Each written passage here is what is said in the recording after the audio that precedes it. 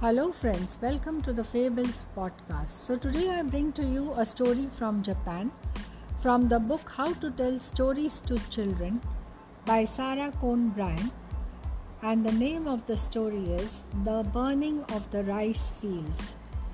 Once there was a good old man who lived upon a mountain far away in Japan.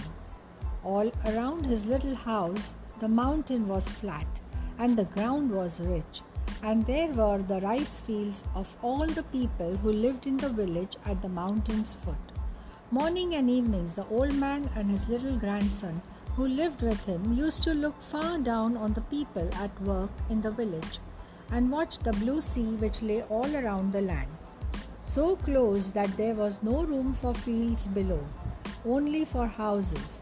The little boy loved the rice fields dearly, for he knew that all the good food for all the people came from them, and he often helped his grandfather to watch over them.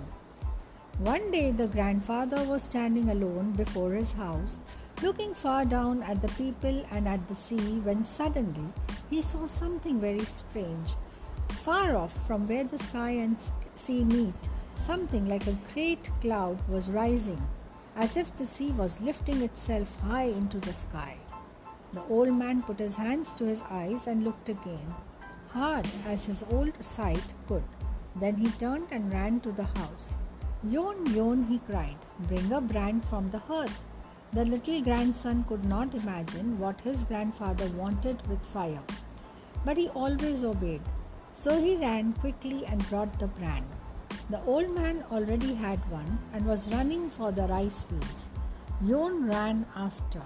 But what was his horror to see his grandfather thrust his burning brand into the ripe rice where it stood. "Oh, grandfather!" screamed the little boy, "what are you doing?" "Quick, set fire, thrust your brand in," said the grandfather. Yon thought his dear grandfather had lost his mind, and he began to sob.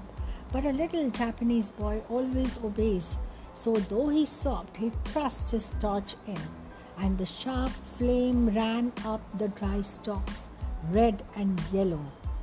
In an instant the field was ablaze, and thick black smoke began to pour up on the mountainside.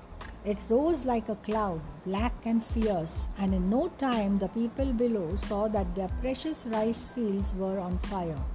Ah, how they ran, men, women and children, climbed the mountain, running as fast as they could to save the rice. Not one soul stayed behind.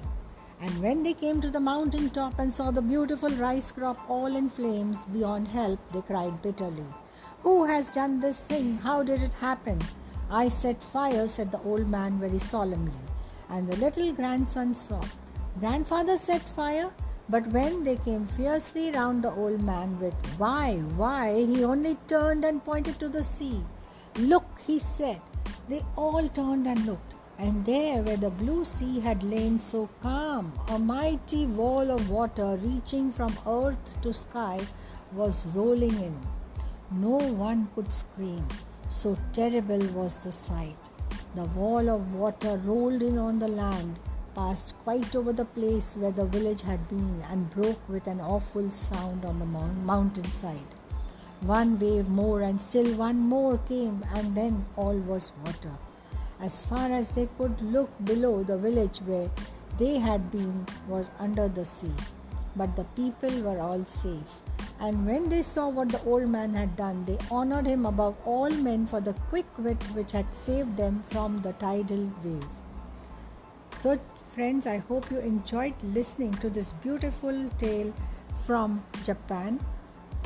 We'll meet soon with a new story with all of you very soon. Happy listening.